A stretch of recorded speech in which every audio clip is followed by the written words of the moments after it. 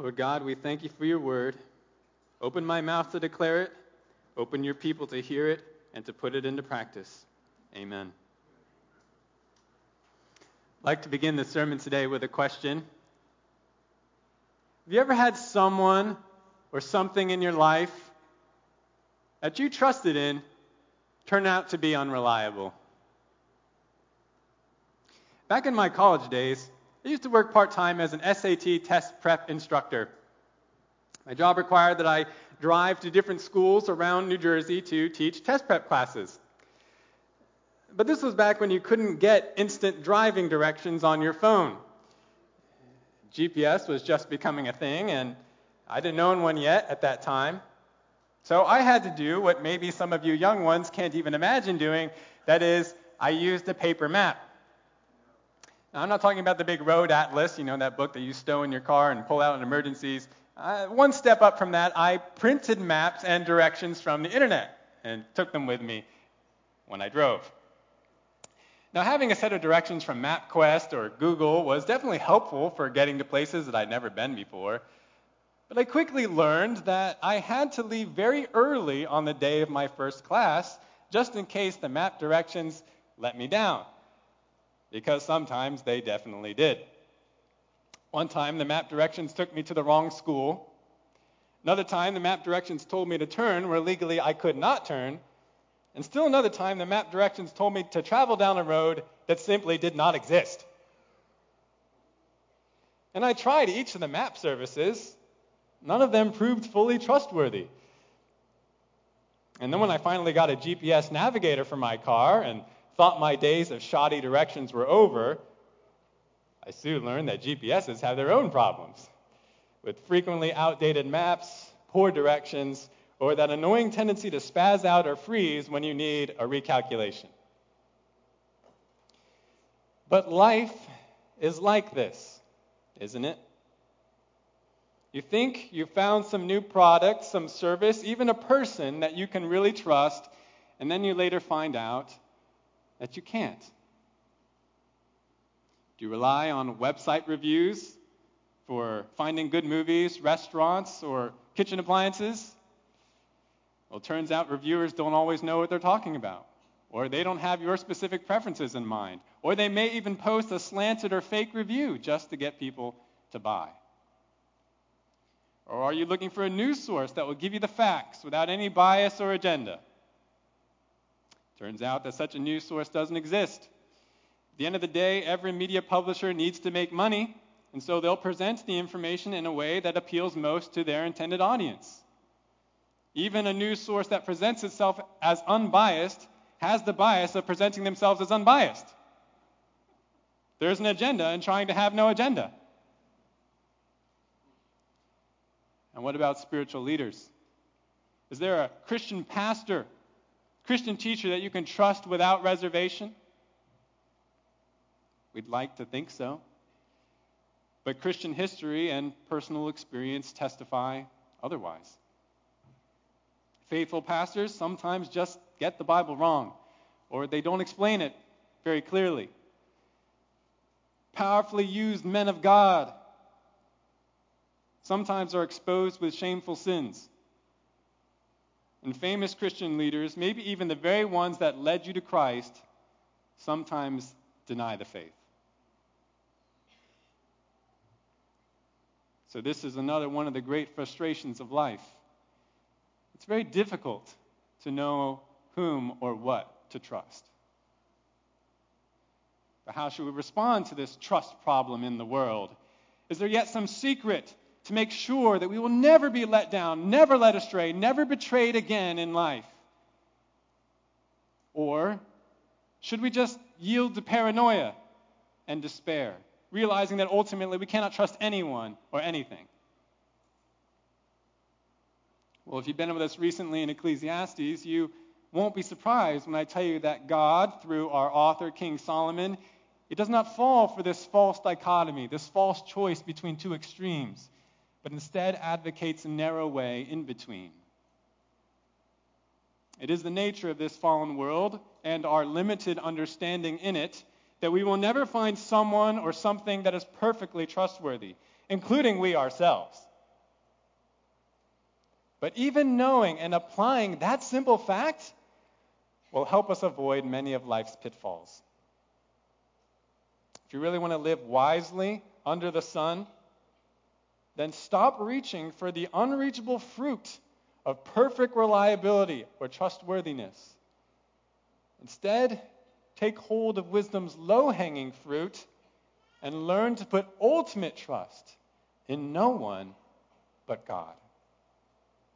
The title of the message today is Wisdom's Low-Hanging Fruit, Part 2.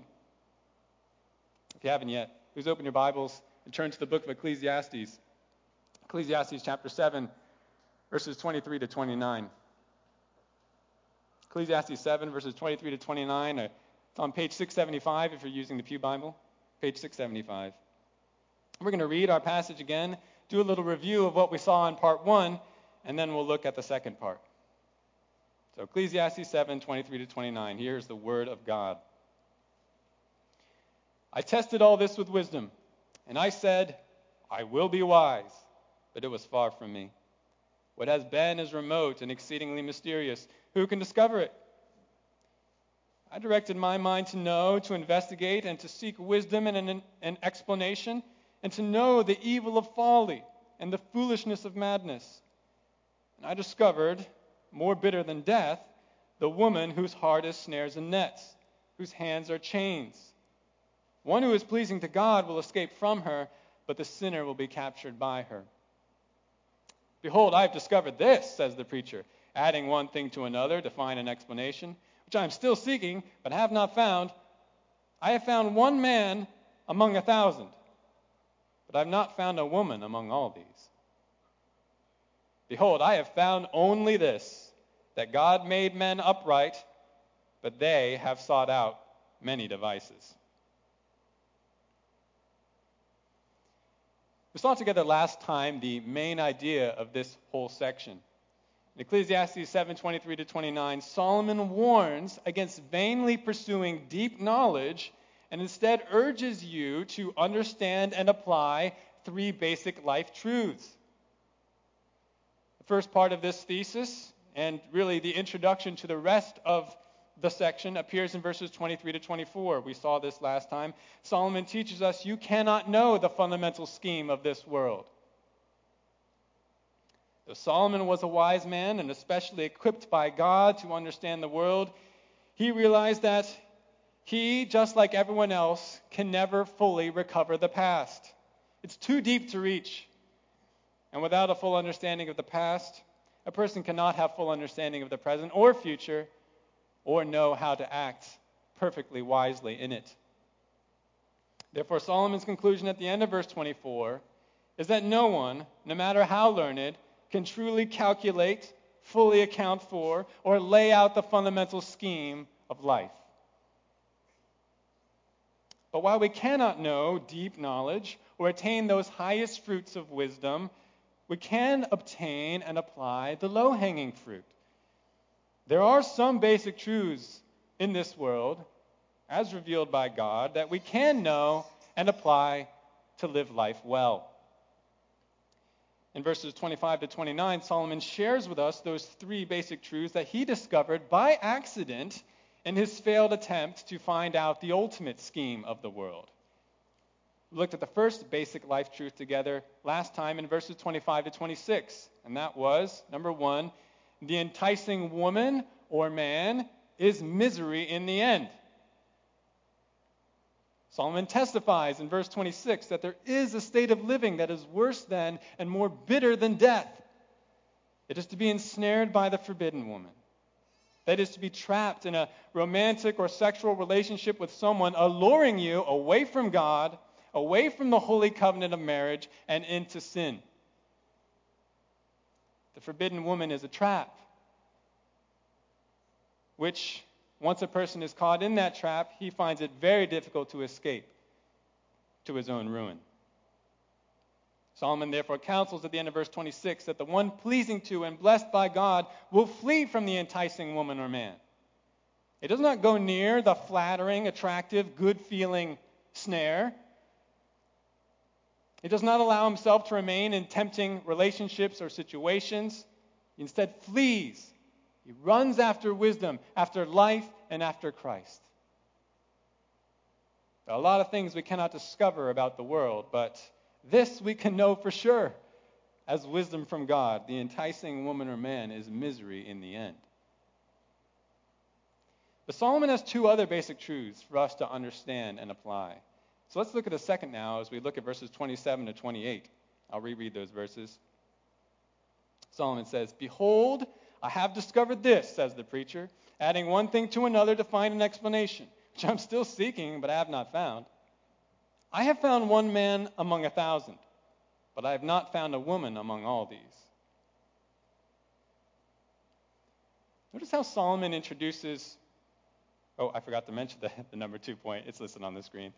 Our second point here is a good woman or a good man is hard to find. Good woman or man is hard to find. Notice how Solomon introduces the second discovery with even more earnestness than the first. Back at verse 26, he merely says, "And I discovered." But notice here in verse 27, he says, "Behold, look, pay attention, see it for yourself. Behold, I have found this," Solomon says, which would cause us to perk up our ears. What is this important discovery that Solomon has made?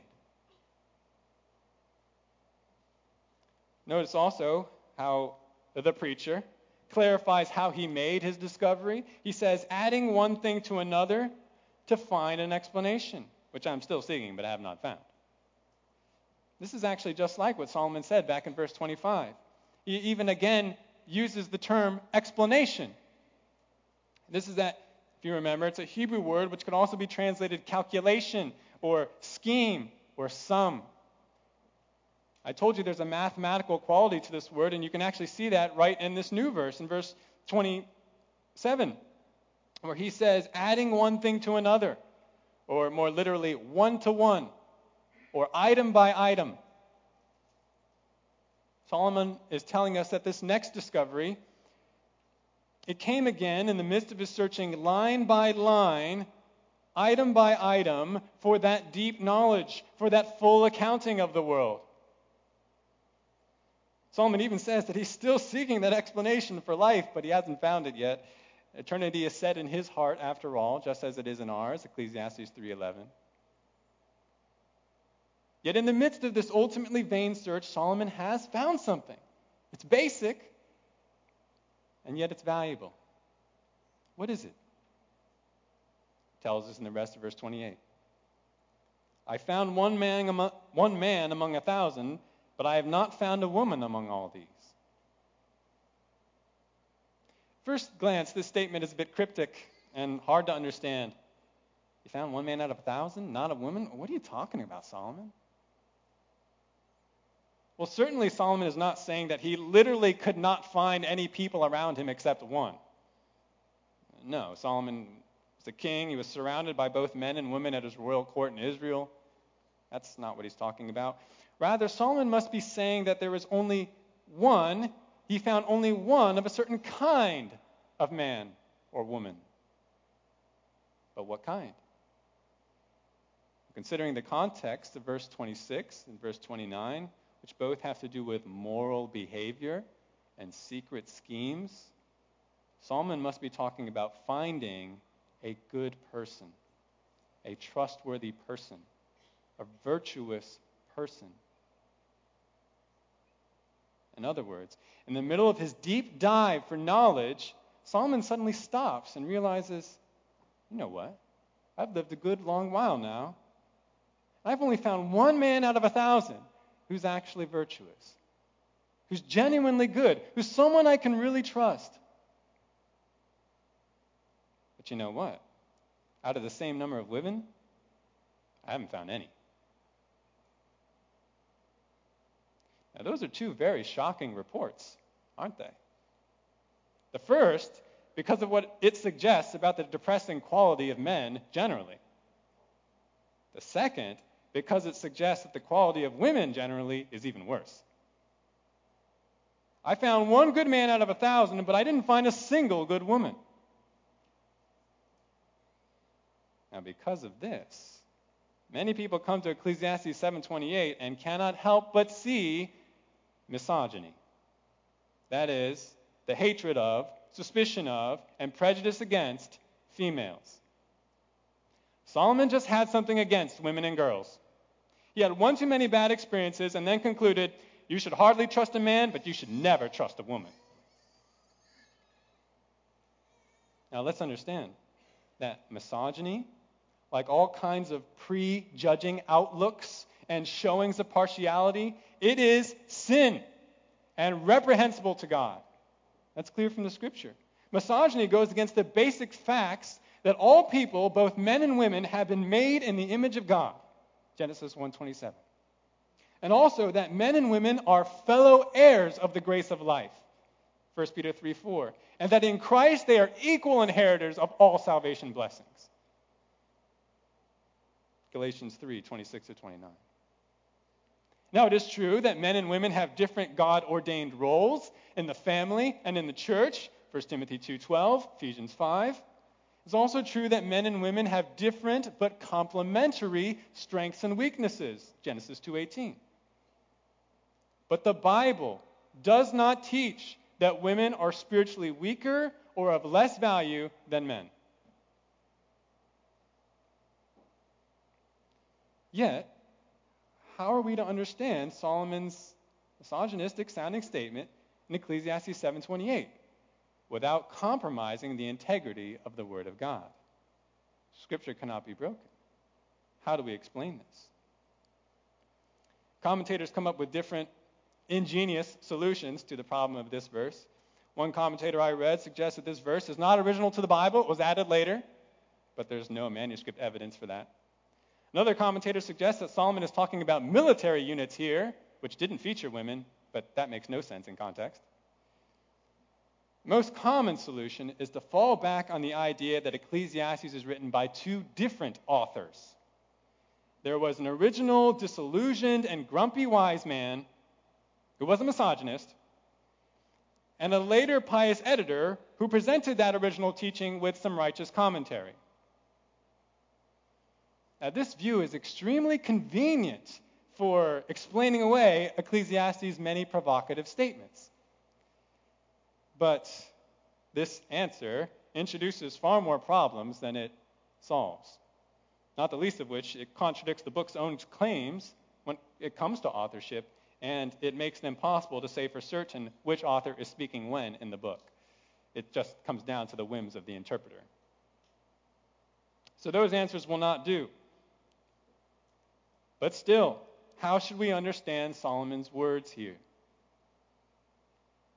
The real answer, I believe, consists of a few parts. I'll attempt to lay them out for you. First, while Solomon's words initially sound extreme, let's remember that the rest of the Scripture actually agrees. And let me show you just some examples.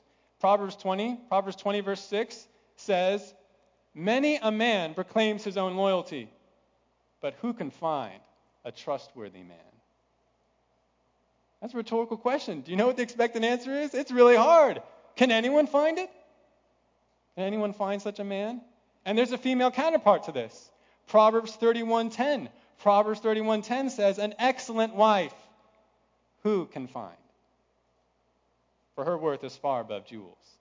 We love to talk about that passage. Oh, I aspire to be a Proverbs 31 woman, but do you realize it starts with an admission that hardly anyone can find such a woman? Or Psalm 14 verses 1-3 says, "The fool has said in his heart, there is no God. They are corrupt. They have committed abominable deeds. There is no one who does good. The Lord, that is Yahweh, has looked down from heaven upon the sons of men to see if there are any who understand, who seek after God. They have all turned aside. Together they have become corrupt. There is no one who does good, not even one." It is one of the common laments of the Old Testament that godly people have all but disappeared in the land. That's actually what you heard in the psalm reading this morning from Psalm 12. Khalif read that. But the prophets, too, lament the lack of good men and women. I'll give you one example. Jeremiah 5:1. Jeremiah 5:1, this is God speaking. He tells Jeremiah, roam to and fro through the streets of Jerusalem. And look now, and take note, and seek in her open squares, if you can find a man, if there is one who does justice, who seeks truth, then I will pardon her. It doesn't end up pardoning Jerusalem, so that tells you what kind of people were there. Now, these passages I've just read to you, it's just a sample, but they describe the situation in Old Testament Israel. And if such is the miserable situation of the people of God, who had his law, who had his special presence, who experienced his blessings, then how much worse is the situation in the rest of the world? Now, someone will say, surely the situation is better in the Christian church. We would sure hope so. Yet, listen to some sobering words from the New Testament. Matthew 7, 21 to 23, this is Jesus speaking. Not everyone who says to me, Lord, Lord, will enter the kingdom of heaven, but he who does the will of my Father who is in heaven will enter. Many will say to me on that day, Lord, Lord, did we not prophesy in your name, and in your name cast out demons, and in your name perform many miracles? And then I will declare to them, I never knew you. Depart from me, you who practice lawlessness. Did you get the message from Jesus? Jesus says that many who claim to be his followers and even do ministry in his name will be exposed in the last day as fakes and frauds. What about Christian leaders and teachers? Okay, maybe the regular congregation, people in the congregation, maybe they have problems, but surely these leaders, these teachers. Well, listen to Philippians 1 verses 15 to 17. Paul speaks and he says, some, to be sure, are preaching Christ even from envy and strife, but some also from goodwill. The latter do it out of love, knowing that I am appointed for the defense of the gospel. The former proclaim Christ out of selfish ambition, rather than from pure motives, thinking to cause me distress in my imprisonment. Paul says there are some people who preach the true message of Christ not out of goodwill, but out of envy and selfish ambition. And these are shepherds in the church. Yet is this any different from what we've been learning from the book of 2 Peter? Pastor Bobby just completed his study of that book. Peter tells us false teachers will arise, and many in the church will follow them, become their disciples, and live sinful lives. These are sobering statements. But perhaps the most sobering, even startling statement about finding good people, even among Christians, appears in Philippians chapter 2. Philippians 2, verses 19 to 22, Paul says further to the Philippian church, but I hope in the Lord Jesus to send Timothy to you shortly, so that I also may be encouraged when I learn of your condition. For I have no one else of kindred spirit who will genuinely be concerned for your welfare. For they all seek after their own interests, not those of Christ Jesus. But you know of his proven worth, that he served with me in the furtherance of the gospel like a child serving his father. Wow. When extolling Timothy to the Philippian church, Paul says that he had no one else with Timothy's kind of kindred spirit and genuine concern.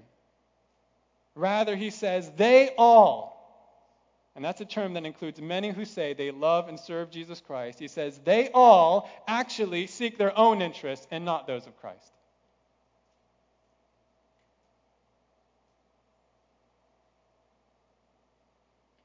So, brothers and sisters, according to the Scripture, even in the professing evangelical church, even many of those who would affirm the same gospel as we do, Truly, a good man or woman is hard to find. But perhaps you say, but that's not my experience. I know so many good men and women, both inside and outside the church. Clearly, the Bible exaggerates. Well, surely a faithful Bible-preaching church does have more good people, does have more genuine Christians than the average suggested by Solomon, 1 in 1,000. But let's not be so quick to say that we know that someone is good. The Bible says, don't lay hands on someone too quickly to affirm them as true servants of God. Why? Because it could be you just don't know that person well enough yet. You know, one of the sad realities of our modern world is a high divorce rate. But if you think about it, why is this so? Why would a person who loved another person and thought so highly of that other person enough to get married, why would they ever want to get divorced? Well, you know what the answer is, right? What people would say? Well, now I've really gotten to know him. Now I know what she's really like. She's not as exciting as I thought she'd be. I didn't know he was so selfish. I can't believe he would act this way with me. I want out. Our judgment of people changes often when we get to know them. Think about your own lives. Where do you experience the most conflict? Is it with strangers? No. It's with the people you know best, isn't it? Maybe even your spouse and your own family members. And why is that? It's because you know them. It's because you know them well. You interact with them often, and you see their sin. You see their selfish ambition, and you know what? They see yours.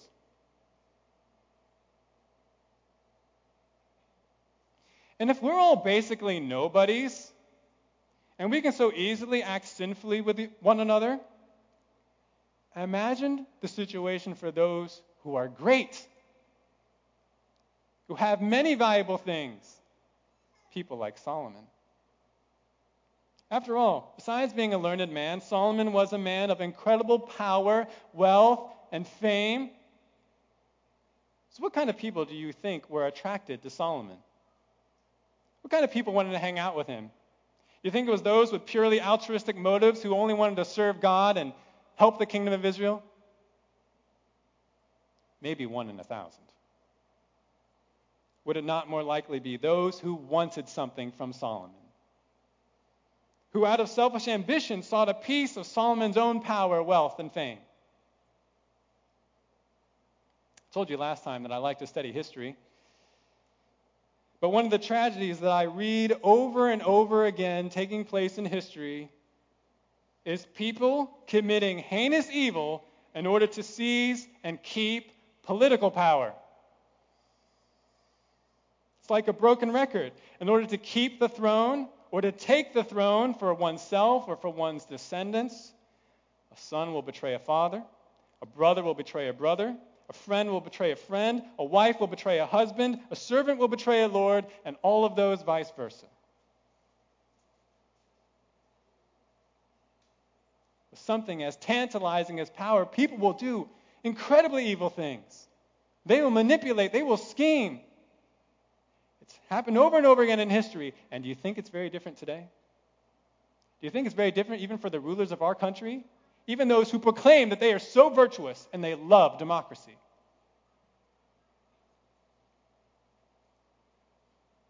This same kind of political plotting and intrigue, it's evident right in the Bible.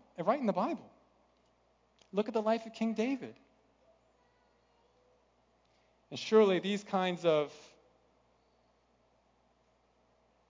court intrigues, secret schemes, palace manipulations, they came up in Solomon's own life.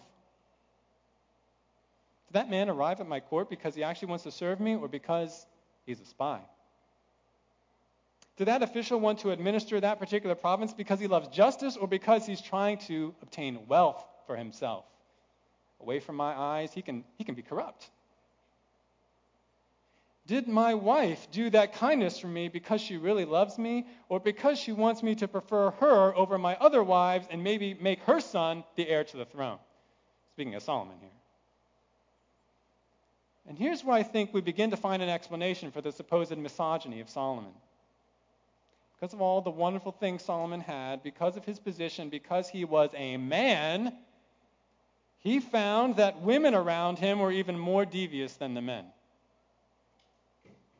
After all, again, do you think godly and unambitious women were the ones who were eager to meet Solomon and see if they could land marriage with him? Moreover, many of the women that Solomon did marry were part of alliances to non-Israelites. These families served other gods, and they raised their daughters in pagan ways. In other words, Solomon did not have a godly group of women around him.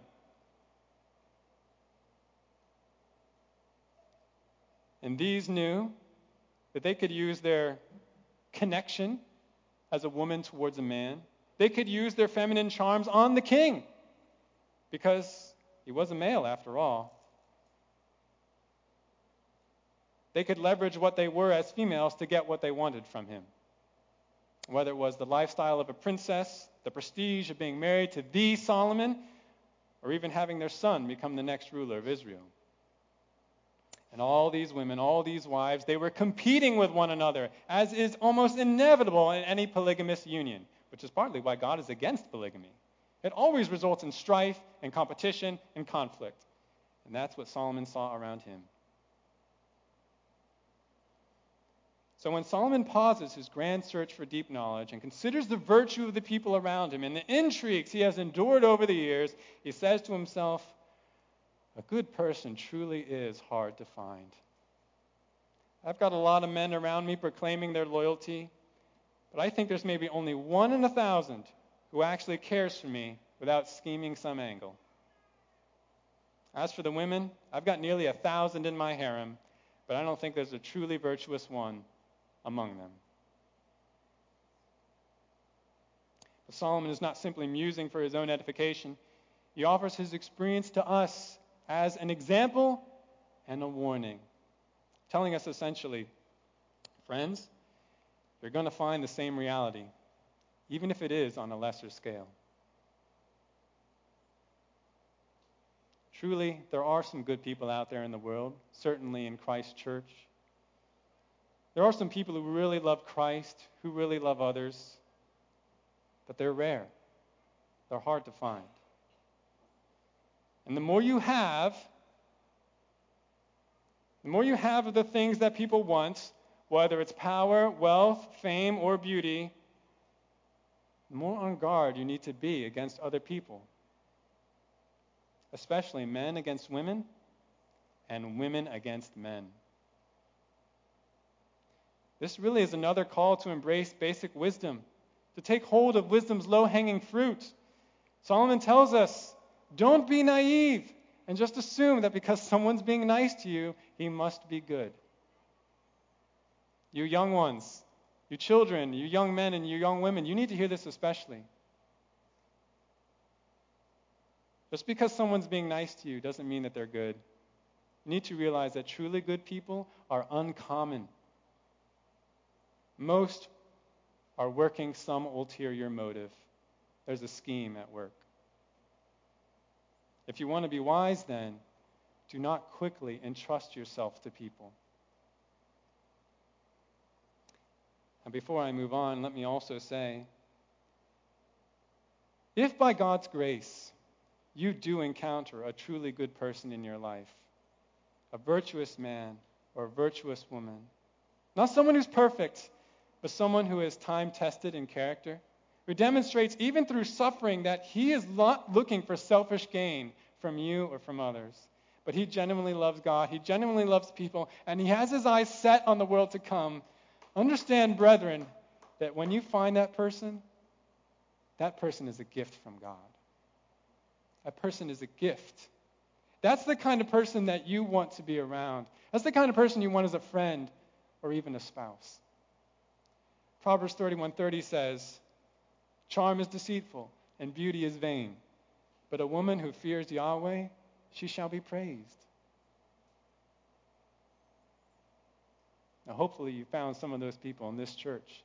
That's why I love this church. That's why we love this church. Consider that having a truly godly person in your life is a gift, so give God thanks. Be grateful. You have an uncommon treasure. So Solomon has shared with us two of his discoveries. Number one, the enticing woman or man is miserable in the end. Number two, a good woman or man is hard to find. Let's now look at the third and last basic life truth that we are to understand and apply instead of vainly pursuing deep knowledge. We see this in verse 29, number 3. Man's proud, scheming heart is his downfall. Man's proud, scheming heart is his downfall. Solomon says, Behold, I have found only this, that God made men upright, but they have sought out many devices. In some ways, this final verse is just an explicit statement of what Solomon has already implied. Friends, people are working various schemes. It's all over the place. Do not be too trusting. But there's something profound here that's being expressed about the motivation of men's and women's devious behavior. What's at the root of it? Notice how the introductory phrase here is even more emphatic than before. He says, before he said, Behold, I have found this. That's verse 27. I've discovered this. But now he adds the word only. It's like Solomon is saying, I kept looking for deep wisdom. I couldn't find it. But here's the one thing. Behold, here's the one important thing I found. What did you find this time, Solomon? Answer, that Genesis 1-3 is absolutely true. And before that, I explain that, let me point out something to you. Something you can't readily appreciate in our New American Standard translation of this passage. Look at the word devices at the end of the verse. This word could also be translated plans, inventions, or schemes. And I think schemes is really the best way to translate the word. And you may have noticed, if you were part of the sermon last week and just paid attention this week, I've consciously used the word scheme to translate another word from our passage. That's the word explanation in verse 25 and 27. You could translate explanation as scheme. You want to know the fundamental scheme of the world. Why did I say that? Because there's a connection between these two words. The word for explanation in verses 25 and 27 is the Hebrew word heshbon. Whereas the word for devices in verse 29 is the Hebrew word hishbonoth. Do you hear how those consonants are almost the same, though the ending's a little bit different? Heshbon, hishbonoth. These words are related, and Solomon does not use them together accidentally. In verse 29, Solomon is not only drawing our attention to the universal, fallen, scheming nature of man. It is a statement of man's total depravity and just a practical observation about life. But it also is drawing attention to the fact that man's sinful scheming is connected to man's drive to know and utilize the fundamental scheme of the world. Knowledge and scheming are connected. And were they not connected from the very beginning? Is that not exactly how man's fall into sin took place? Solomon says here in our text that God made men upright, and according to Genesis, that is true. When you look around at the world, or you hear Solomon counseling us to have your guard up against other people because of their sinful schemes, you've got to understand, this sinful state, this devious state, is not God's doing. God did not create man evil or crooked. God made man upright, literally straight. That's according to Genesis 1 and 2. So where did man's crookedness come from? It came from man himself. Remember, according to Genesis 1-3, God placed in that ancient Garden of Eden a special tree. And do you remember what it was called? The tree of the knowledge of good and evil. There's the tree of life, and then there's this tree, the tree of the knowledge of good and evil. And he forbid Adam and Eve from eating of that fruit lest they die. But then Satan, in the form of the serpent, lied to the woman and told her that this tree of knowledge, its fruit, is actually good for you. And it's being held back by God because he doesn't want you to be like he is. He's jealous and petty. He doesn't want you to have a divine level of knowledge. That's what Genesis 3:6 say. When the woman saw that the tree was good for food, and that it was a delight to the eyes, and that the tree was desirable to make one wise, she took from its fruit and ate. She gave also to her husband with her, and he ate. You see, it was the desire for deep knowledge, even for God-like knowledge of both good and evil, that caused Eve to scheme against God, and really to scheme against her own husband, and to lead him with her into sin. And when Adam acquiesced to Eve's temptation, the whole human race became crooked. Let me express all that again in another way. It was the refusal to trust God and leave deep knowledge to him that led to man's prideful scheming, that led to the fall, that led to the curse on the world that we all experience. And does that sound familiar? Who else that we've been learning about recently has been just like this? Desiring to know the fundamental scheme of the world to the point that he's willing not just to seek wisdom, but also to delve into folly and sin and insanity. Who's that? It's Solomon. It's Solomon himself. Because Solomon wanted God-like knowledge. He was willing to yield his life over to sin and vanity. He pursued that which is unprofitable, multiplied wealth for himself, built all these gardens, did all these accomplishments. He was not willing to just trust God and accept his portion. He wanted to discover if there was a greater way to gain, to lasting profit, eternal profit, but he never found it. He only found ensnarement, even the ensnarement of the forbidden woman, and many sorrows besides. So Solomon really was making the same foolish mistake in his life as Adam and Eve did. And you know who else is in danger of making the same mistake?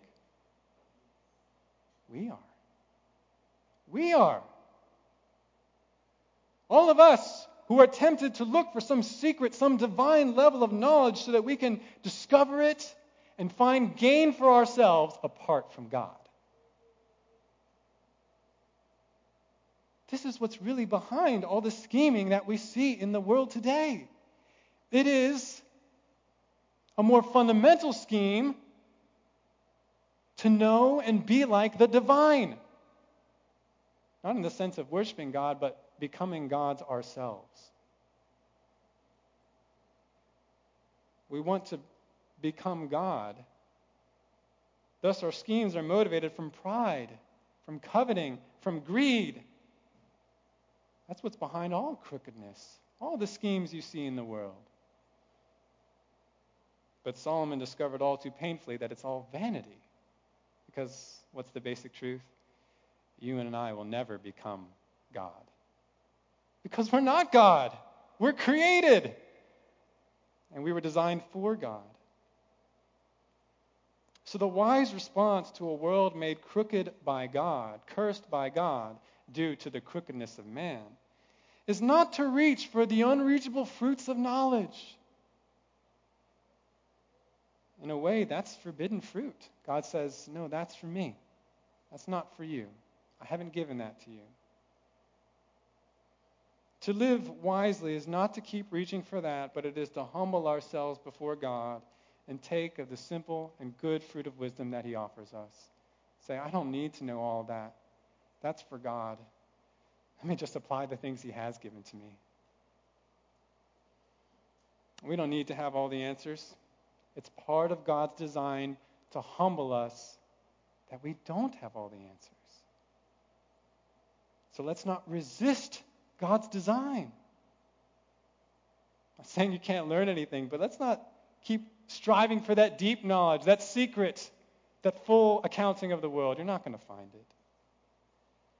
Let's humble ourselves before God, embrace His design, embrace our portion from Him, and find blessing. And isn't that the fundamental message of the book of Ecclesiastes? What's the whole duty? What's the whole of man? It is to fear God and keep His commandments, not to delve into all the secrets of the universe. It is to fear God and keep His commandments. One final word before we close. In a passage showing us that we need to beware of those who pretend to be good people but aren't, but also showing us that we'll never have perfect knowledge, even perfect knowledge about whom to trust, the question arises, but what if I end up trusting the wrong person? Will I still be okay? How will I still be okay? You know what the answer is? It's by trusting God. It's by trusting God who's sovereign over you and over all people. It is necessary in this world that we have to trust people without perfect knowledge about whether they are trustworthy. And you know what that means? We may, from time to time, get burned when we end up trusting the wrong person, end up relying on the wrong thing or the wrong person. But God is sovereign over that. He has promised to take care of us, His people, either by protecting us from deceivers outright, or by bringing about a good and glorious purpose when God lets His godly one be betrayed. Was it any different for Jesus? God let Him be betrayed.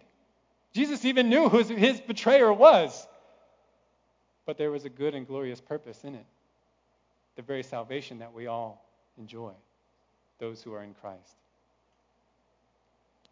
So if God ordains that we experience such a betrayal, it will of course be painful. And there'll be many questions as to what God is doing and why. God, why'd you let this happen? I thought this person was good, but he's not. God, why? There'll be many questions. Know that God will bring you through.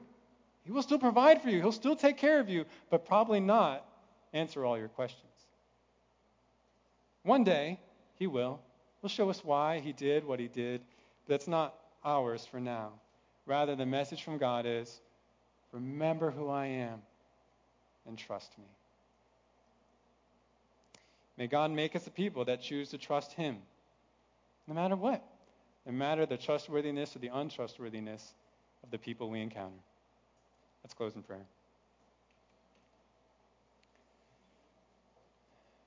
Lord Jesus, thank you that you are a trustworthy God.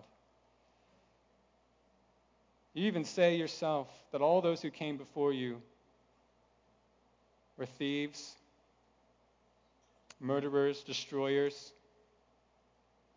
They came to kill and destroy, but you came that your people might have life and have it abundantly. Lord Jesus, thank you. Thank you that we can trust you. Thank you that you're our God. Thank you that you're going to make this broken world right one day. You're going to take care of your people as we sojourn through this world. And you will even give us the gift, God, of different good companions. Not perfect.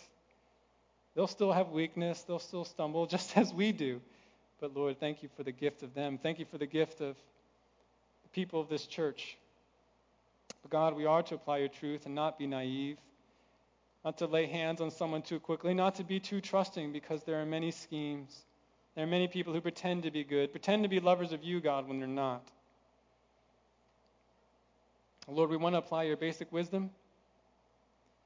Lord, if there are any here who have heard this message today and they are such persons, they pretend to be good when they're not, they pretend to know you when they don't, God, I pray that they'd repent.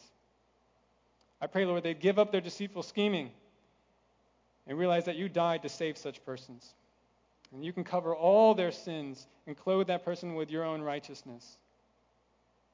Lord, make them truly good people, not good in themselves, but good because of your work on their behalf. for the rest of us, God. Keep us safe. Protect us from the evil one, from deceivers, from false teachers. Lord, in your perfect sovereignty, you may ordain that we encounter such persons, and maybe we can't tell that they're not really good at first. But take care of us. And don't leave us alone, God. And you've promised that you'll never leave us alone, but you'll bring us through trial, through betrayals, even safely into your heavenly kingdom. We look forward to being with you, our beautiful and sweet Lord. In Jesus' name, amen.